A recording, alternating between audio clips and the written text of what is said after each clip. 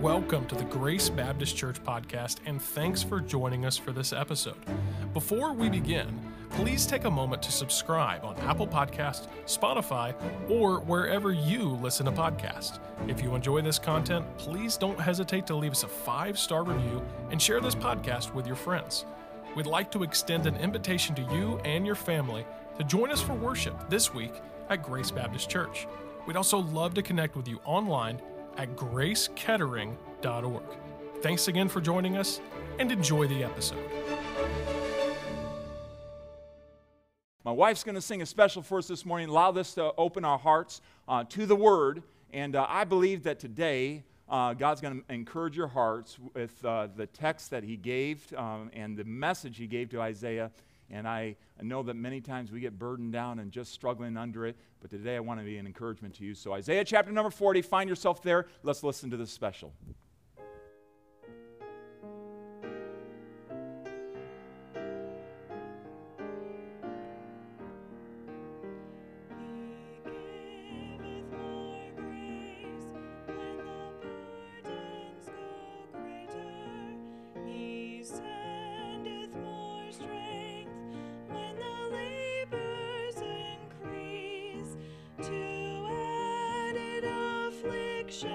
He addeth His mercy to multiply trials, His multiplied peace. His love has no limit, His grace has no measure, His power has no boundary, no none to man. For out of His infinite riches in Jesus He giveth and giveth and giveth again. When we have exhausted our store of endurance, when our strength has failed, ere the day is half done, when we reach the end of our hoarded resources, our Father's full giving is only begun. His love has no limit, His grace has no measure, His power has no boundary, no none to man. For out of His infinite riches in Jesus He giveth and giveth and giveth again. His love has no limit, His grace has no measure, His power has no boundary, no none to man. For out of His infinite riches in Jesus He giveth and giveth and giveth again. Amen. Praise the Lord. That's a powerful truth there, and let's meditate on this truth this morning. Stand with me, children. You're dismissed, 4th grade and below, if your parents are agreeable to that. And if you want to follow down, they're going down this wing to the kids' wing, to the kids' room, the Adventure Club room. And 4th grade and below, if you'd like to take advantage of that, that is up to you. And they'll be learning from the Word of God this morning. Let's stand. Let's stand and find Isaiah chapter number 40. And I'd like to actually start in verse number 25. Isaiah 40, verse number 25. Let's begin reading there through the end of the chapter. The Bible says, "To whom then will ye liken me," God talking, "or shall I be equal, saith the Holy One? Lift up your eyes on high, and behold, who hath created these things?" Look up into the sky. Who's created these things? "That bringeth bringeth out their host by number. He calleth them all by names, by the greatness of his might. For that he is strong in power, not one faileth. Why sayest thou, O Jacob, and speakest thou, O Israel, my way is hid from the Lord. My way is hid from the Lord, and my judgment is passed over from my God. Hast thou not known? Hast thou not heard that the everlasting God, the Lord, the creator of the ends of the earth, fainteth not, neither is weary? There is no searching of his understanding. He giveth power to the faint, and to them that have no might he increaseth strength. Even the youths shall faint and be weary, and the young men, all right, who still claims to be a young man here today? All right, okay, some of you are claiming it. But he says, even the young men, you that are still looking in the mirror and saying, yeah, I still got it, right? I still got the strength. I still got the... He's talking to you right now. Even the young men shall utterly fall. Thought you were coming to be encouraged. But they that wait upon the Lord shall renew their strength. They shall mount up with wings as eagles. They shall run and not be weary. They shall walk and not faint. How many of you say, I want verse number 31? Well, you can't have it without verse number 30, which is admitting, I don't have all the strength in the world. But we're going to learn about this matter of renewal. Right after we've come out of the Resurrection Sunday, and we are floored, we're encouraged by the fact he came up out of the grave. He gives us resurrection power. He gives us the power not only to receive forgiveness, but to give forgiveness. Talk about power. That's our Savior. But he has power to renew you today. And I want us to think on that, to meditate on that, and I want that to change our week. So let's pray and ask him to help us with that. Father, we bow before you once again in this service time, asking you to hush our hearts. Lord, each one of us deals with the matter of not just physical fatigue, but emotional and spiritual fatigue. Lord, I am just mindful of the armor you told us to put on every single day, and how much of that armor has to do with being strong in the spiritual battle that we face every day. Yet, Lord, we're not strong. We struggle. We find ourselves in great weakness. And sometimes we get very despondent, even depressed, because of our great weakness and our struggle to win and to conquer and to go forward. And Lord, I pray that you would renew your people with your word today. I pray that you'd put me away and out of the way, but that you would speak directly to your people through your word, and that you would encourage them and strengthen them. You have missions for them this week. You have appointments for them this week. You have challenges that you want them to mount over this week. And I pray that our time together today would enable them to do that for your glory and for yours alone. We pray in Jesus' name. Amen. And let's be seated. Thank you for standing. So we're here in this passage of Scripture, and it's always important to understand the Word of God in context, okay? And so we're going to do our best to that. Every one of us has probably seen this verse number 31, on a wall somewhere, in a social media post, or maybe it's a decoration in your house. Maybe you have an eagle in your house, and it's kind of an inspirational statement. But what was God trying to get across to his people when he gave them this particular promise, this particular principle for them to follow? Just remember this, that this is in the midst of the book of Isaiah, a prophet, a preacher that was sent to God's people to declare a message, to forthtell God's truth, to take from God and deliver it to the people. And right here in the middle of this book, we find the story of a man by the name of Hezekiah.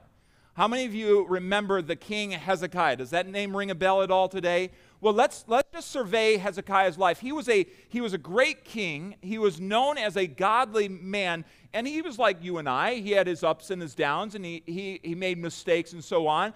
But he was a godly man, and he was the 12th king of the nation of Judah. Remember after Solomon, Israel divided into the two tribes of Israel and the nation of Judah. And so he was the 12th king of the nation of Judah, and there was a lot of ups and downs in the kings. So many bad kings, but here he is. He is a good king. He is a godly man that has a heart for the Lord. In fact, under him, we have the restoration of the Passover. We have some really great things that went on in his life. God allowed in his life, he was told by a prophet, hey, listen, you're coming to the end of your life. Get your things in order. You're going to be dying soon, all right? You talk about a wonderful message, an encouraging message from a prophet. You're going to be dying soon. He asked and begged his life. God gave him how many more years? Do you remember that? 15 more years. He turned the dial back where there was that sign of that, which really just troubled people, especially those that were watching the sky. And so they turned the time backwards for him. And he has now 15 years to live. And during that last portion of his life, Hezekiah began to even allow some pride to settle into his life. And when the Babylonians, an enemy of Israel, of God's people, came over to see the blessing and really to research out what was going on in the heavens, okay, we're interested what just happened. And instead of them using this as a platform to showcase God and God's goodness and God's power, here's what Hezekiah does. He brings them into storehouses and he shows him all the blessings and riches and wealth of the kingdom rather than highlighting God. And if that seems insignificant to you, it was not insignificant to God, because God said, for this I'm going to bring judgment and punishment upon the nation and upon your family. Why was that such a big deal? Because pride to God is always, always a big deal. Pride is where we take God off the throne and take God out of the spotlight and we put ourselves there, and Hezekiah did that. And he showcased himself and the blessings of God that God had given him, that he really should have said, this is all a result of God, and he should have been more careful about that. He showcased himself. And so the prophecy at the end of chapter 39 is basically, your wealth is going to be taken and your family is going to be taken as well, and it's just not going to be good days ahead for you. And this would be fulfilled in the time of Daniel, in the first chapter of Daniel, under the king Nebuchadnezzar. And that's exactly what happened. They took away the wealth and they took away the best of the family. If you remember, even Daniel was of the king's lineage. So this was the royal seed. And so what did Nebuchadnezzar do? He brought them all over to Babylon, and he made them subject. He made them serve. He trained them in their ways. He renamed them. He changed their identity. He took them out of Israel, and he did that to the best of the best from the land of Israel. And it says there in Isaiah 39 and verse number 6, behold, the days come that all that is in thine house and that which thy fathers have laid up, don't miss that, and that which thy fathers have laid up shall be carried to Babylon. Nothing shall be left, saith the Lord. And so a generation of wealth that has been stored up, the blessings of God that has been stored up in Israel, now is going to be taken by the enemies of Israel, Babylon. So that's a pretty amazing thing when God begins to deplete, when God begins to take away or allow the wealth of a nation to leak out because of the pride of the leadership or the pride of that nation. And so that's what God would allow. All their wealth would be taken. But then I mentioned that the family would be as well. Verse number 7, chapter 39, and of thy sons that issue from thee, which thou shalt beget, they they take away, and they shall be eunuchs in the palace of the king of Babylon. Not only did they take them out of their homeland, but they made it impossible for them to bear children and to carry on the family name and to carry on the families there in Israel. And it's just interesting how that the enemies of God, of God's people, were allowed by God as an act of punishment to completely deplete them of their wealth and of the next generation. Now, I want you to consider this for a moment, and I want to, as a matter of introduction, just realize the Bible is always applicable to our times. We live in a very blessed nation here today. But God will never stand for pride. And when the people, the conservatives, when the Christians of our nation stand up and exalt the blessings of God as if we gained them for ourselves, the freedoms we enjoy, the riches we enjoy, as if we gain them for ourselves and do not use them as an opportunity to showcase God in front of a godless world, God will deplete a nation of that. And we're watching that. Have you heard about inflation recently? You think that we're not under the judging hand of God, and I'm not trying to bring it down. This message will bring hope and renewal. You'll understand that. But there are times where we need to realize the brass tacks, the realities of what is going on. God is allowing even the monies of our nation to become worth less. And he took it from Hezekiah, and took it from Israel. Do you think God has changed? Is God interested in an arrogant leadership? Is God interested in an arrogant populace that says, hey, this is all about us, and our freedoms are about us, and our wealth is about us, and we're so great? Listen, God takes pride seriously, and we need to recognize that. But I also want to know that just like in that day where money's being taken away and shifted into another country. By the way, there's more ways than inflation that, that money depletes. There's many other ways that we're robbed, whether intellectual property and so on. Have you heard about that?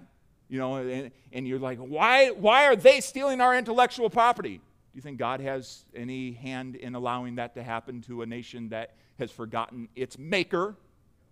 Yes.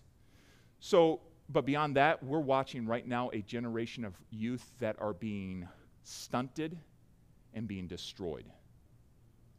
Just this week, I was just considering even what's happening here in Ohio, and I'll continue to mention these things so that you're aware. But even right within our high schools, as the High School Athletic Association gets together here in Ohio, their agendas are not to promote truth in front of our kids and to help them to be less gender confused. It is to help them be more gender confused. And even the Ohio High School Athletic Association, as they gathered together earlier in April, they got together and they're talking about how that we can include all this and make this all, make sure that we continue to prop up this message of gender confusion. They won't call it that, gender confusion, and so on. We're losing a generation of youth. They're being destroyed. One of the ways that God brings punishment upon a nation is he depletes them of their wealth, and he depletes them of their next generation. Friends, it is time for God's people, which are called by God's name, to humble themselves and pray and seek his face. And don't think that what's happening in the high schools, just because you don't send your children to high school, doesn't affect you. It is a part of your nation, and it does affect you. And so I just want us to realize the Bible's always applicable. So, do I believe, you can ask me point blank, do I believe that we have the judging hand of God on our nation right now? I do. Is there a message of hope right now? Yes. And that's what I want us to see. Right now, you as God's people need to embrace this message personally in your life. This is not just a message about our nation. This is a message about you right now where you are. You need to please God. You need to seek God. You need to be crying out to him. Don't worry about what everyone else is doing in the sense of do whatever God tells you to do in response to that, but don't let them pull you down. You get your focus on God. You have your eyes in the right place. Oftentimes I don't know, numbers matter to me, so I walked past the clock this morning out in our living room, my alarm clock, and it was 6:33, and it just reminds me of Matthew 6:33, but seek ye first the kingdom of God and his righteousness, and all these things shall be added unto you. Every one of us had that responsibility in the midst of a nation that is running as far away from God as possible. And so we have this responsibility, and so how important it is to seek the Lord in these days. And so what happens? We have this message in chapter 39, the end of it. Hezekiah, you're going to lose your wealth. You're going to lose the next generation. And if you think that the LGBTQAI+, and it continues to add on, by the way, as that athletic association was getting together, they're demystifying, one of the topics is demystifying this. Okay? Demystifying, helping everyone to understand, creating a culture of inclusion, moving beyond past biases to affirming behaviors, not declaring what is true. God made male and female. Okay, we're gonna continue to reaffirm this in our church because it's important. It's a topic right now. Male and female. Okay, so on the heels of hearing that the wealth is going to be depleted, the youth is going to be depleted, just understand that God comes in chapter 40, verse number 1. Look at it with me, and I want you to read verse number 1 out loud with me. Are you there? Verse number 1. Ready? Begin. Comfort ye, my people, saith your God. Wow, I like my God. I love my God. That's my God. The one who's saying, hey, the wealth, the children, they're under my judgment. You're going to lose this. He opens up to his people and gives a yet future proclamation. I want you to be comforted in your hearts. I want you to be encouraged in your hearts. And he goes on, verse number 2, speak ye comfortably to Jerusalem and cry unto her. The preacher was to cry unto her that her warfare is accomplished, that her iniquity is pardoned. So God's saying, hey, there's a day of restoration coming. There's a day of hope that's out there. And so our God is one that is always concerned with hope and restoration. You can hear the voice of Satan and detect it in this way. Satan never offers hope. You're confused, be more confused. We'll add to the chaos. We're not going to give you truth. We're just going to add to your chaos so that you go through as an 8-year-old and as a 10-year-old and a 15-year-old. You just continue to be confused so much so that, well, you know what? You might even just want to end your life because you're so confused and we've helped you. That's Satan. Satan is a murderer. But God allows these things, yes, as judgment upon a nation. And so now God is saying, hey, I want you all to know, you that follow me, I want you all to know I have a comforting message for you. What is that comforting message that he gave to Isaiah? What is this message of hope? What is this message of renewal? And I want us to catch this. No matter where you are, no matter how fatigued you are, no matter how despondent you are, this message that God gives to his people is still applicable to you today. It's applicable for your Monday. It'll help you if you grab hold of it and believe it and allow it to become a part of your life. And so I want us to catch this message from the Holy Spirit today. Notice in verse number 27, the frailty of our faith. How many of you say, my faith falters sometimes? And the rest of you? Right? We all falter in our faith. We struggle in our faith, our believing God. But notice what God does in verse number 27. Why sayest thou, O Jacob, and speakest thou, O Israel? I have a question for you. Why are you talking that way, God says? Why are you talking like I'm dead?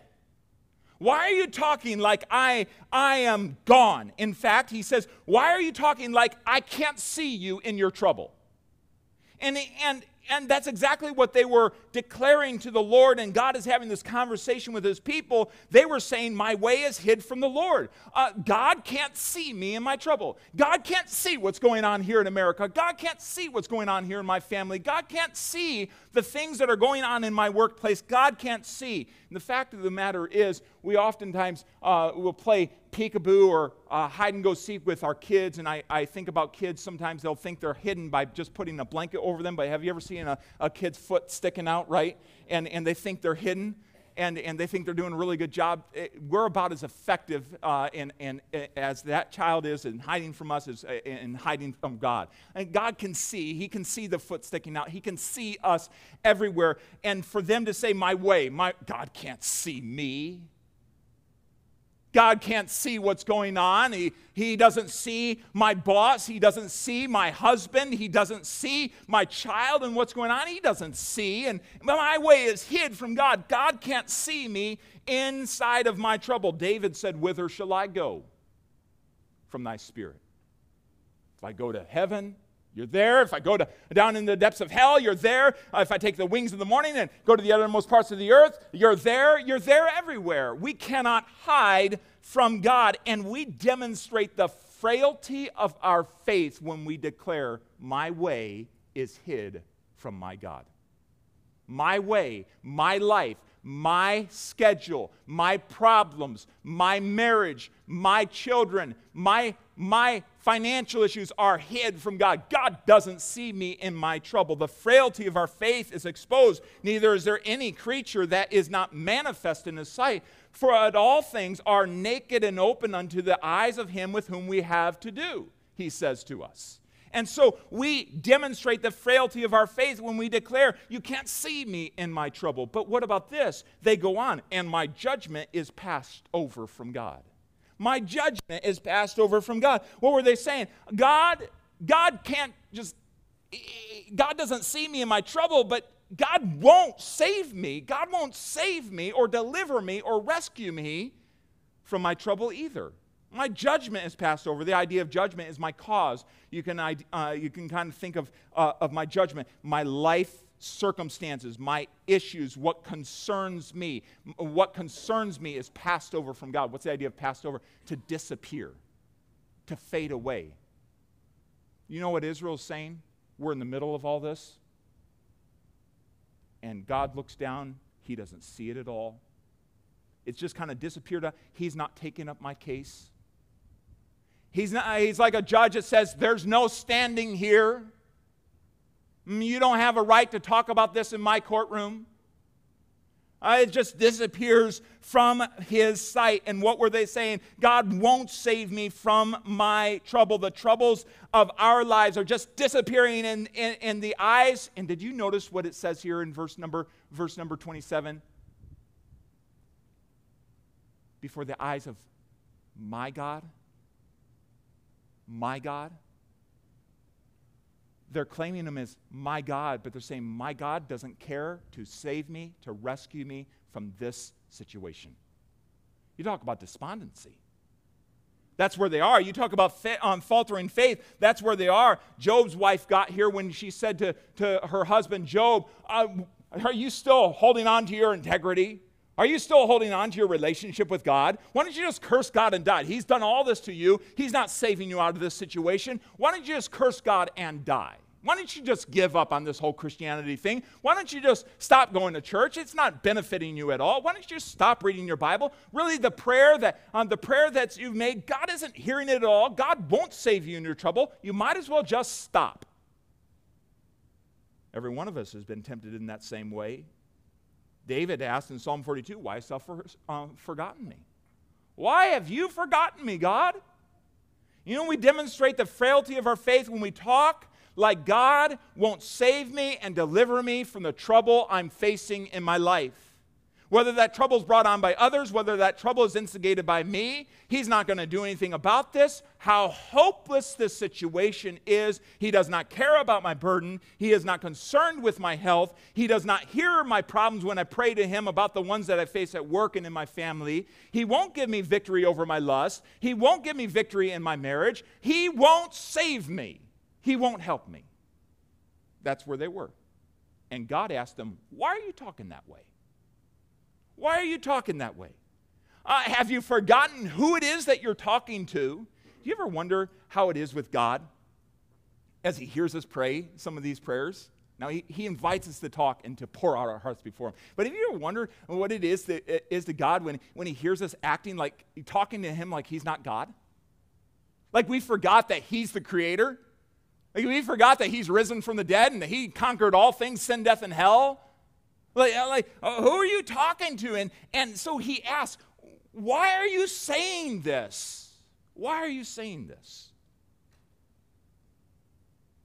Every one of us, if we're honest, has to admit the frailty of our own faith. Every one of us has to admit that just because we're strong today, Monday might look different. Isn't it amazing how quick we change?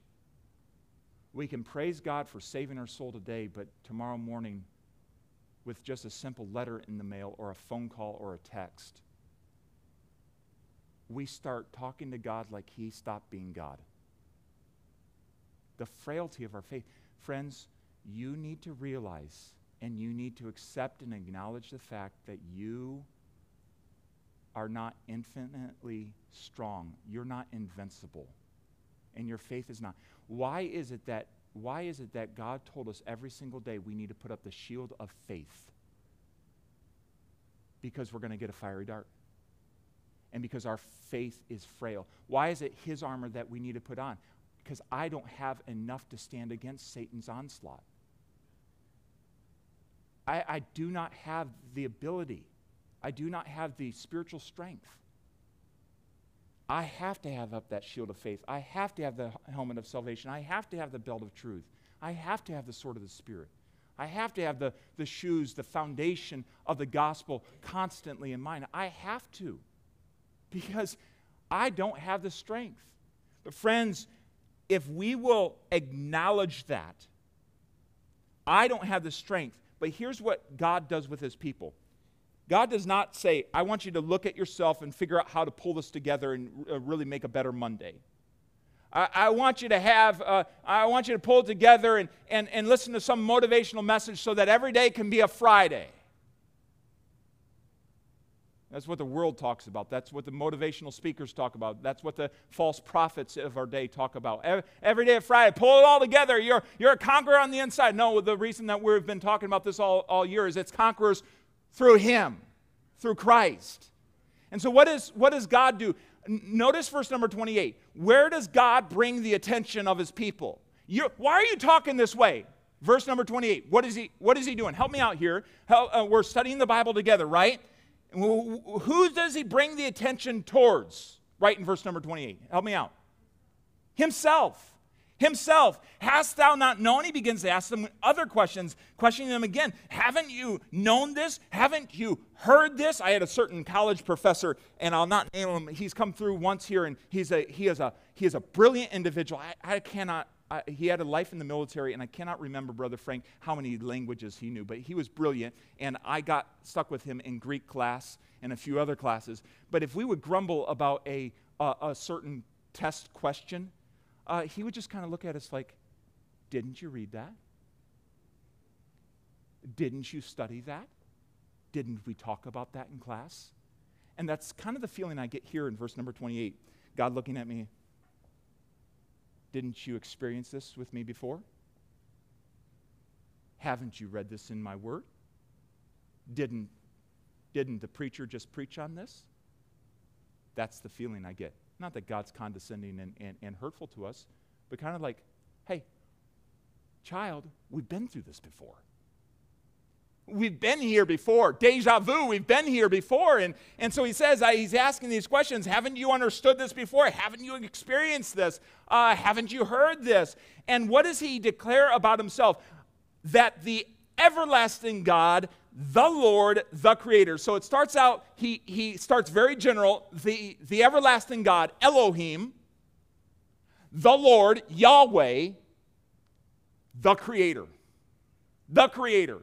I want us to think about this for a moment. He says, I am the Lord. I want to remind you this morning that I am the Lord. And here's what I want us to grab a hold of. If you're faltering in your faith, you feel so frail in it, what do you need to do? You need to get your eyes fixed on the fullness of who God is. You need to stop and start thinking. God described himself in 3 ways here. Everlasting God. Wow, he's eternal. He's eternal. He's the one that first revealed himself to Israel as the God of creation, the God of the universe, Elohim, eternal, the everlasting God of Israel. But he goes further. He defines himself as Yahweh, that very personal God, the one he revealed himself to Moses as, Exodus 3:14, as I am. God, who should I tell Pharaoh, the world leader, who should I tell him sent me? Tell him I am sent you. I am. Just are. The one just, that exists. It's interesting having, for me, my kids are growing up and they're starting to ask these questions. I just don't understand, where did God come from? We all ask that question, how does this work? How does he have no beginning? I know it's something we have to receive by faith, and we talk about this, but he just reveals himself to Israel as, I am. I'm just there. I don't have a beginning. I don't have an end. I'm first, I'm last. I just am. That's me. I am. And he says to Israel again here, I want to remind you that I am. I'm the ever-present one. I'm the self-sufficient one. I'm the eternal one. I'm sovereign. I am the sovereign ruler over all the kings of the earth. I'm master. I'm sustainer. I'm king of kings. I'm Lord of lords. I'm the Lord of hosts. And I'm your Lord. And if you notice here in your Bible, you notice how it's in all caps. And that indicates that is Jehovah God, Yahweh. I am. And he's still your I am today. He's not I was. He's not I will be. He is I am right now in your life. He has not forgotten you. I am. And he says, I am the Lord. And furthermore, I am the Lord, the ever-present one, the self-existent one that created everything that you see. Everything that you see. And did you notice here, he didn't just say that I'm the creator. He says there that I'm the creator of the whole earth. I'm the creator of the remotest parts of the earth. That's me. I'm the creator. I was stunned in looking up a statistic. I enjoy statistics and just kind of knowing what's going on. They say that 65% of the earth is still yet unexplored. Part of the reason of that is 70% of the earth is what? Okay. So can anyone tell me there's an area of the earth specifically that man has never been able to fully explore? What is that, the name of it? The Marianas Trench. And do you know what? This is interesting to me. That trench is 32,000, they think, 32,000 feet deep.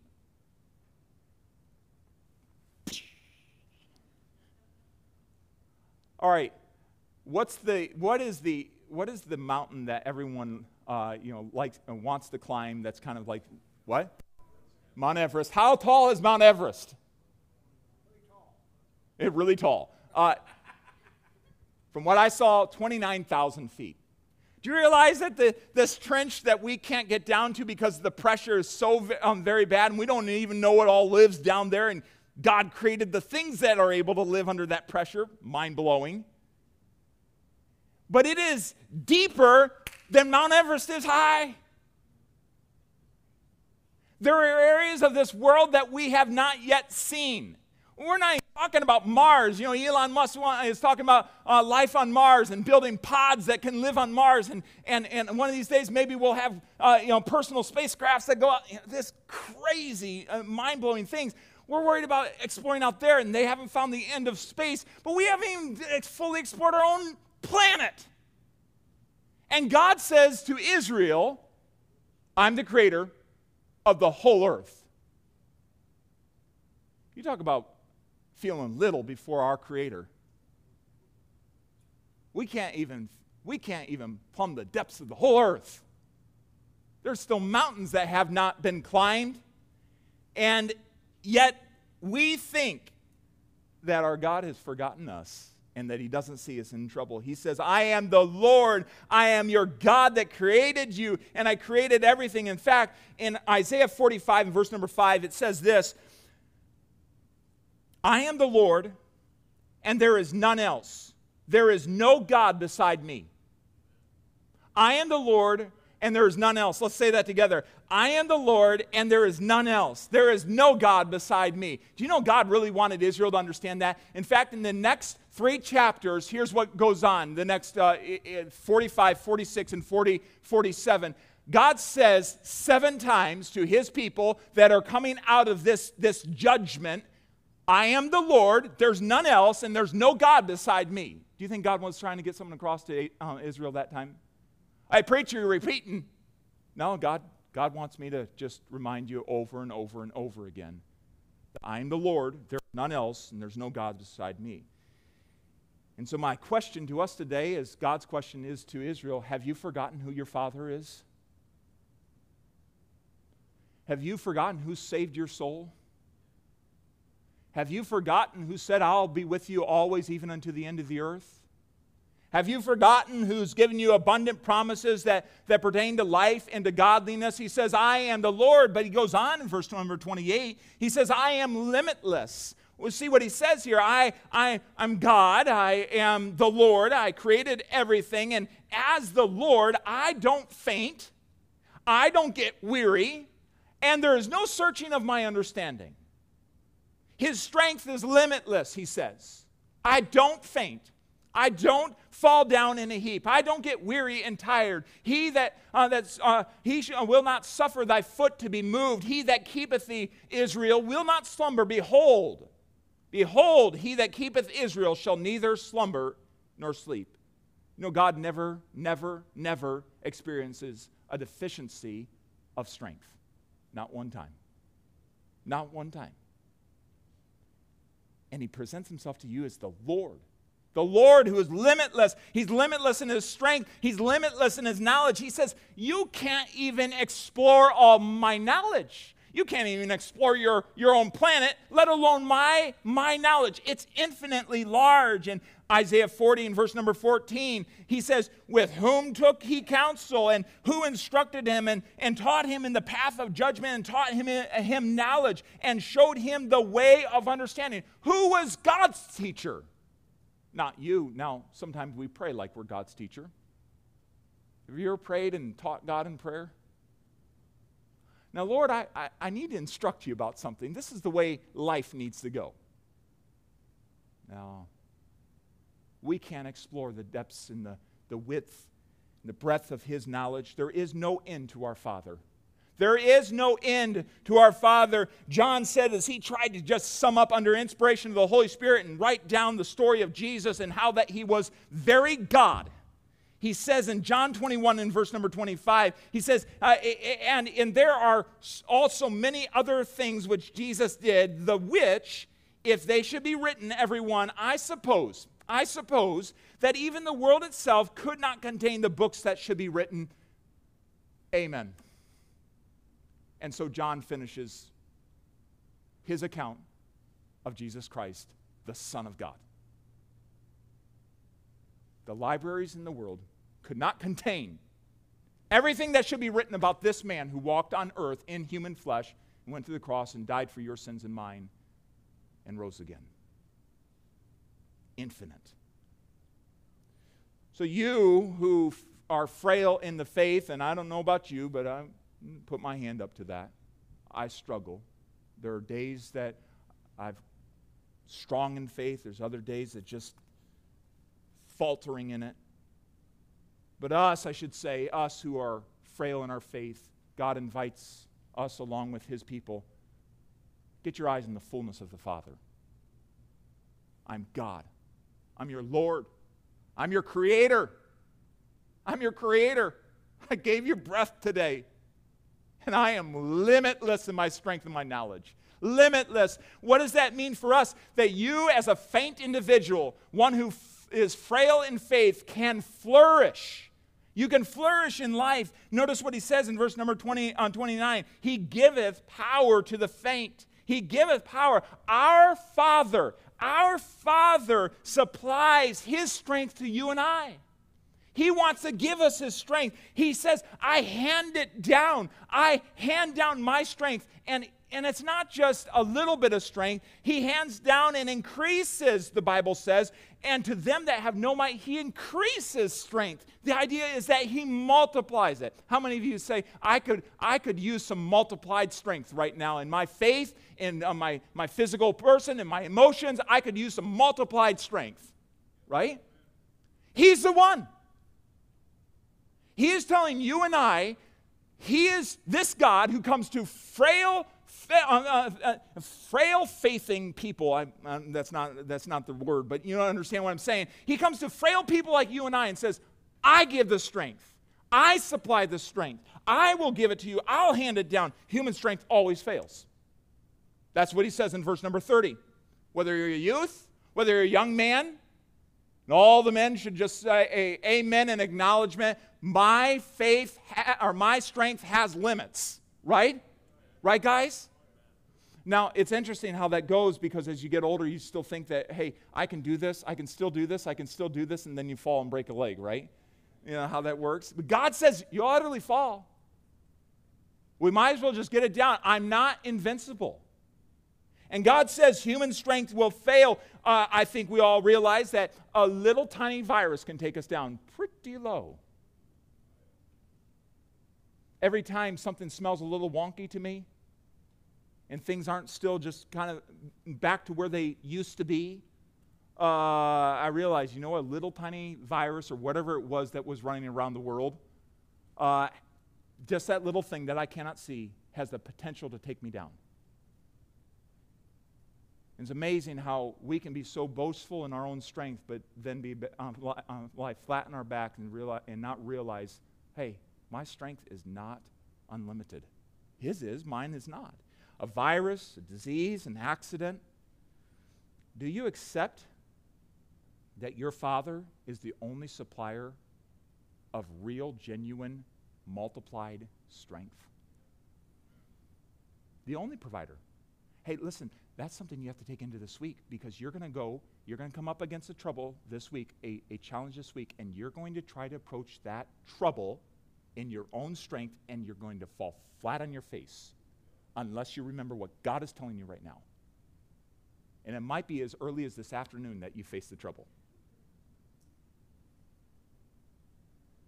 It's not like we have a lesser supply and God has a greater supply of strength. No, you and I have no strength. He has all strength. All strength. So let's not get in this mind. I can go so far in my own strength, and if I just want to have this type of Christian life that is within this bounds, I can do it in my own strength. But if I hear what you're saying, if I go with God, I can have unlimited strength. No, it's not like that. You have no strength to do anything for God, to have victory over sin, to conquer the obstacles in front of you. You have no strength. He has all strength, and when you rest in Him, He'll give it to you. And so he declares to them this matter. I am the supplier of your strength. So here's a question for us to consider today. I need you to consider it personally. Not for your neighbor, not for your wife, not for your children, not for the other church member. I need you to consider this question personally. If our Father is the supplier of multiplied strength, as He declares that He is in verse number 29 and 30. If He is the supplier of multiplied strength, increased strength, and He's saying, I'm the one that gives it. If He is that supplier, if our Father, the one who saved us, the one who created us, the one who is ever present, if He is the supplier of multiplied strength, then why don't all of God's children have multiplied strength? Why are we not walking around not despondent, not depressed, not gloomy in our lives? Why are we walking around defeated? Why are we walking around blue? Why are we walking around as if God has forgotten? He doesn't see us. He doesn't want to save us and deliver us from our struggles and deliver us from the darkness that is about us. Why are we walking around without this multiplied strength? If God is the supplier, if our Father is the supplier, then why do not all God's children, when I say children, I'm not talking about a universalist concept where we're all the children of God, right? Do you understand what I'm saying? How do you become a child of God?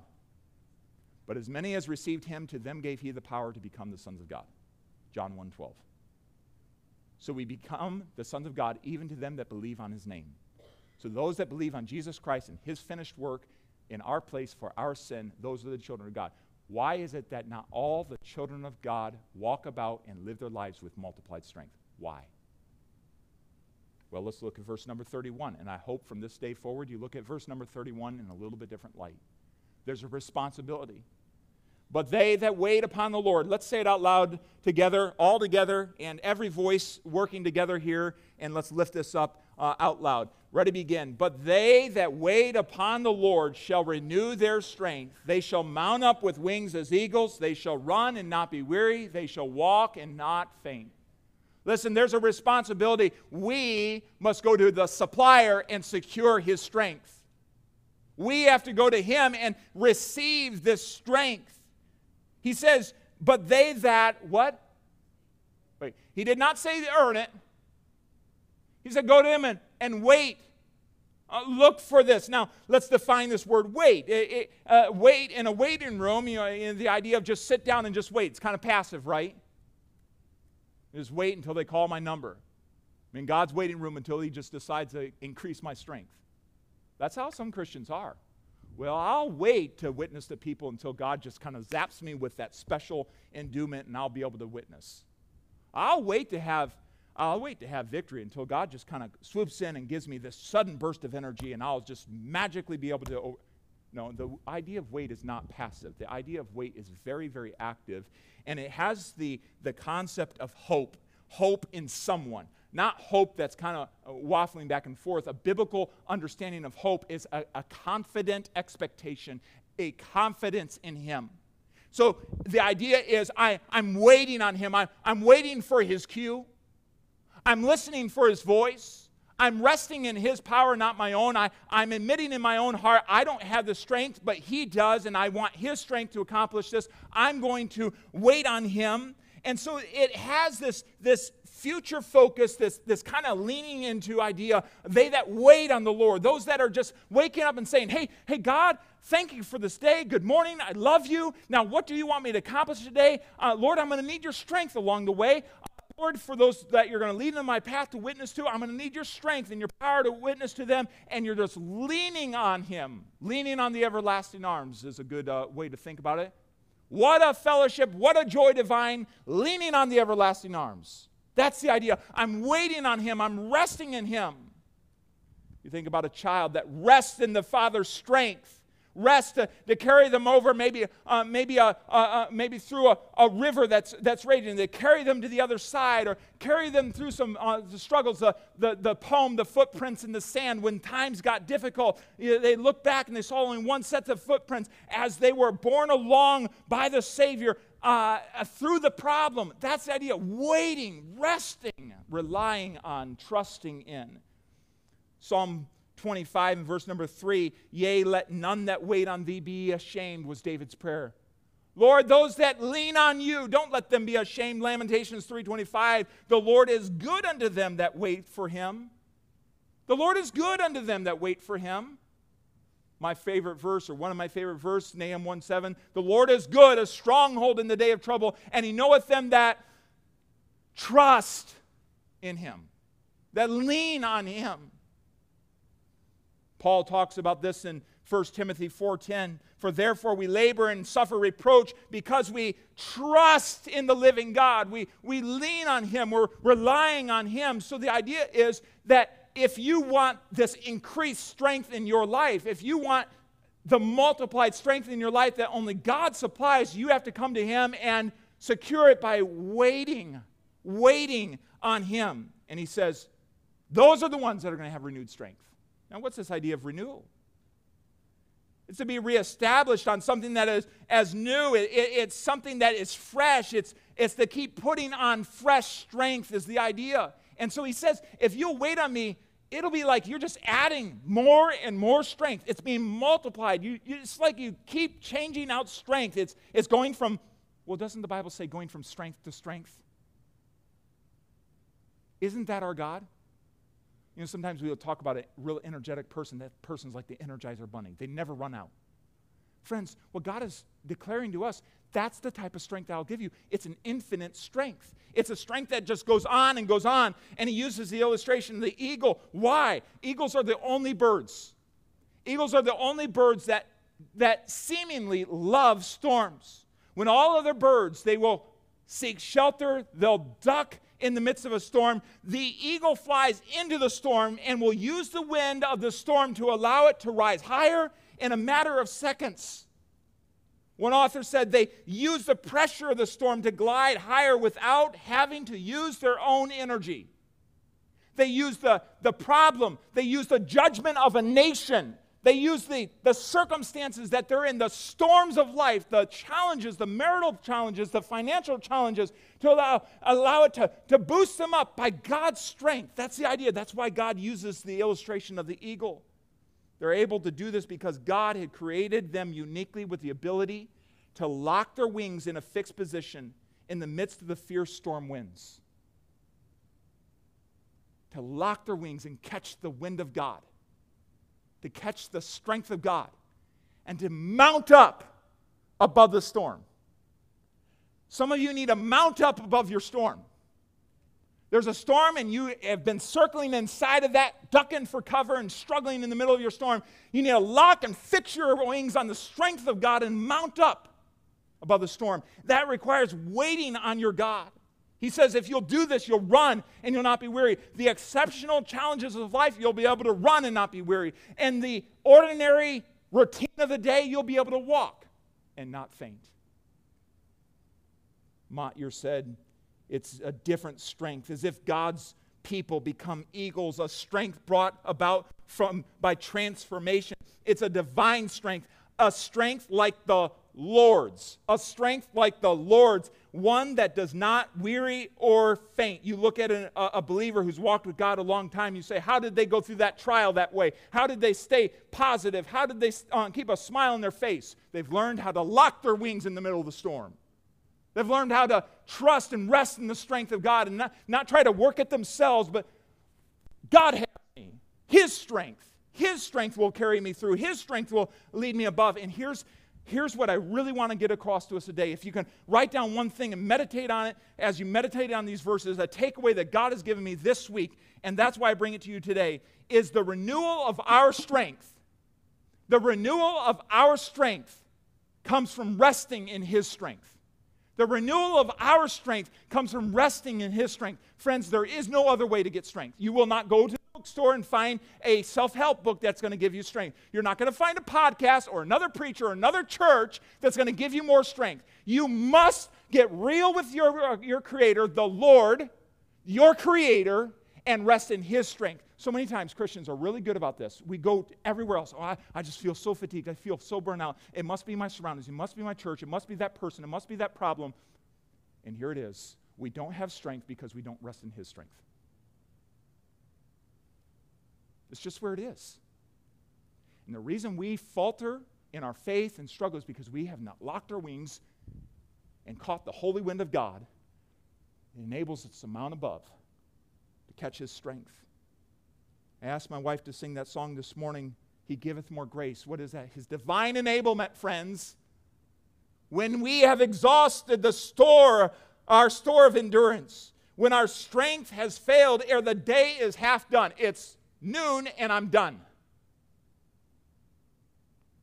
When we've reached the end of our hoarded resources, our Father's full giving has only begun.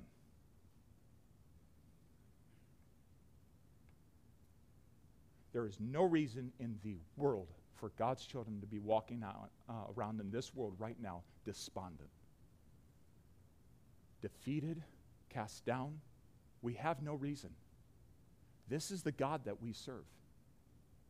Yeah, but you've seen that inflation. You have no reason. His promise to provide for your needs is not subject to inflation.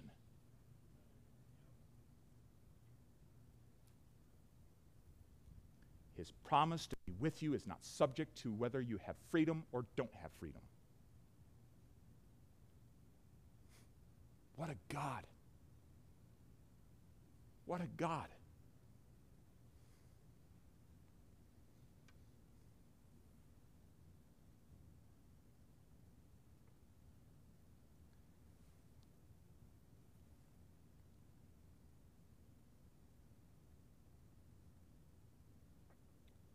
Why don't we talk to God about this?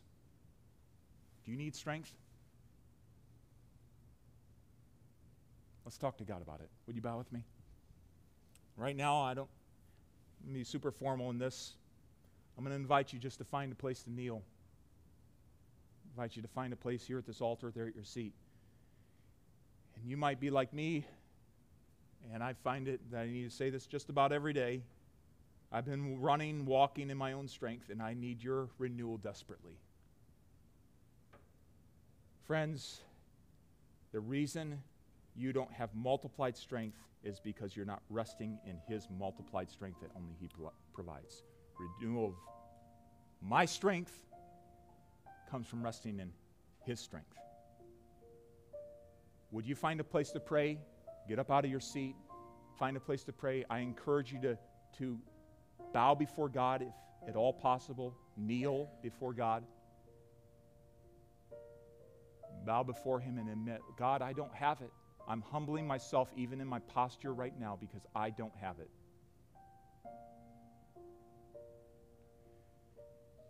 If you've walked this past week, past day in your own strength, you need to confess that to Him. Lord, I'm sorry for exhibiting pride in my own life, not trusting in You.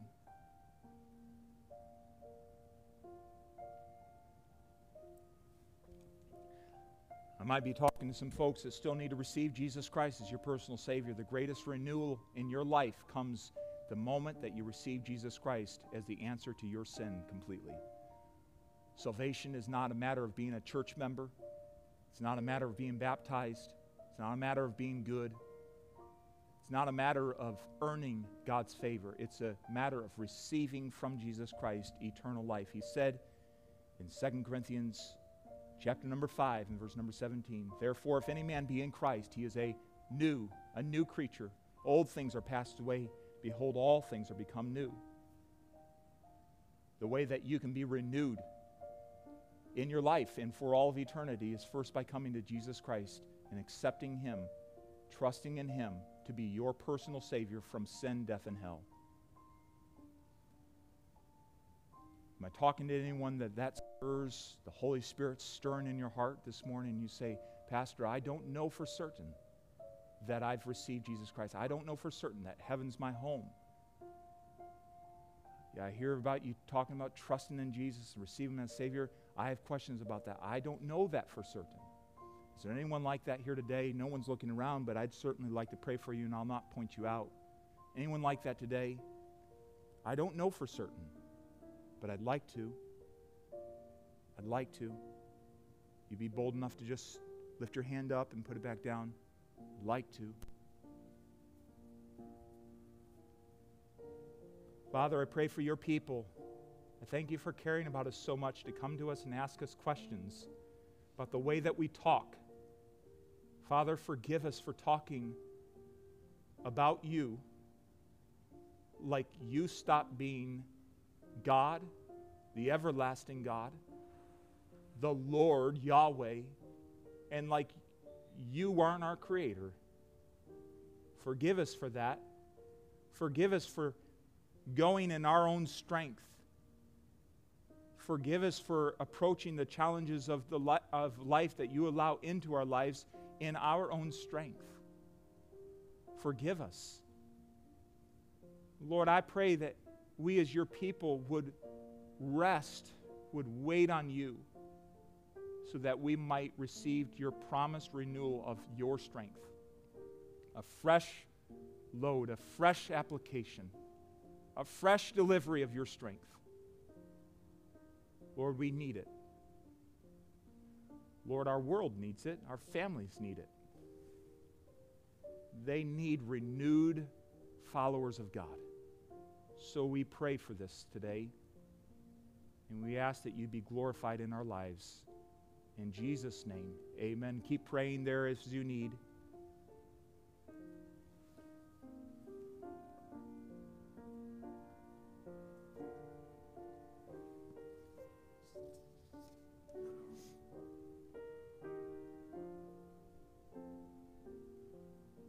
We're going to close our service with 546. Turn your eyes upon Jesus. Look full in His wonderful face, and the things of earth will grow strangely dim. If you need to keep praying while we sing, let's sing on that first.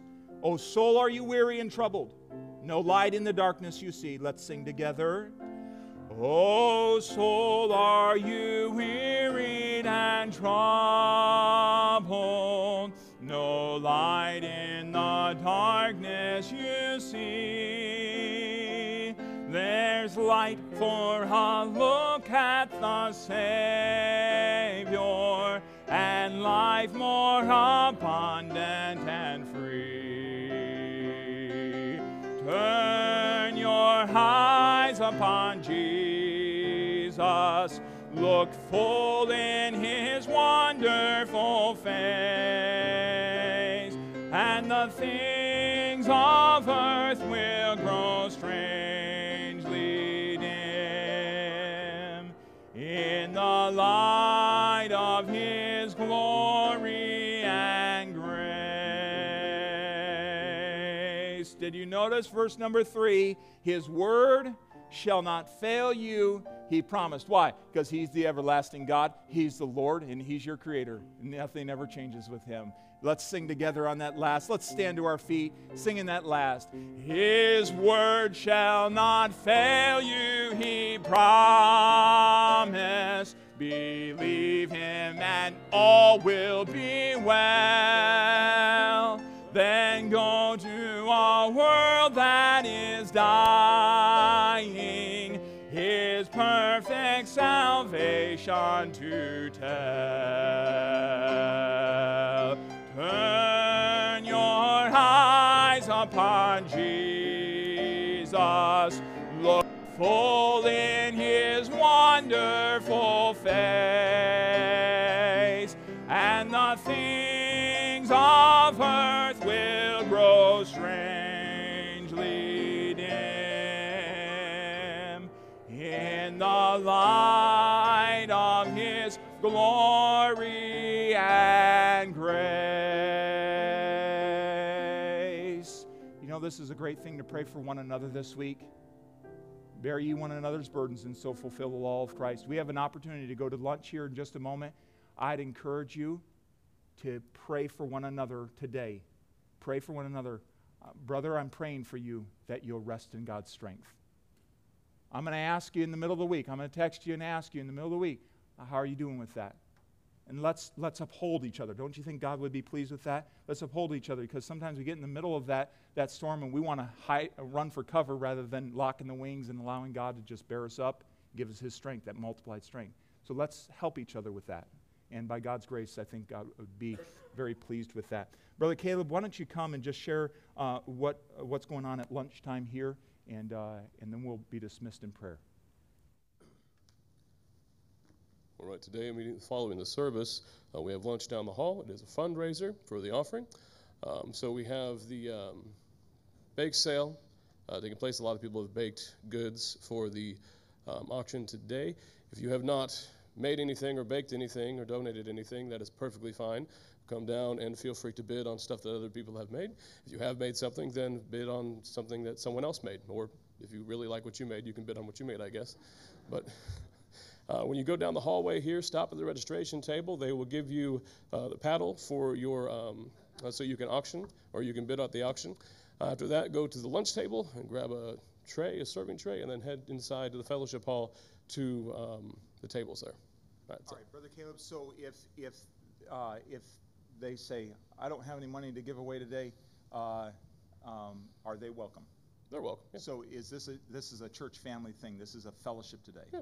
Okay, and it is a fundraiser, and I want to just say publicly thank you to the kitchen crew and to the teens who are putting all this together. They did all this, so if you've heard about it from them, just thank them for all the work they put into that, and I appreciate that.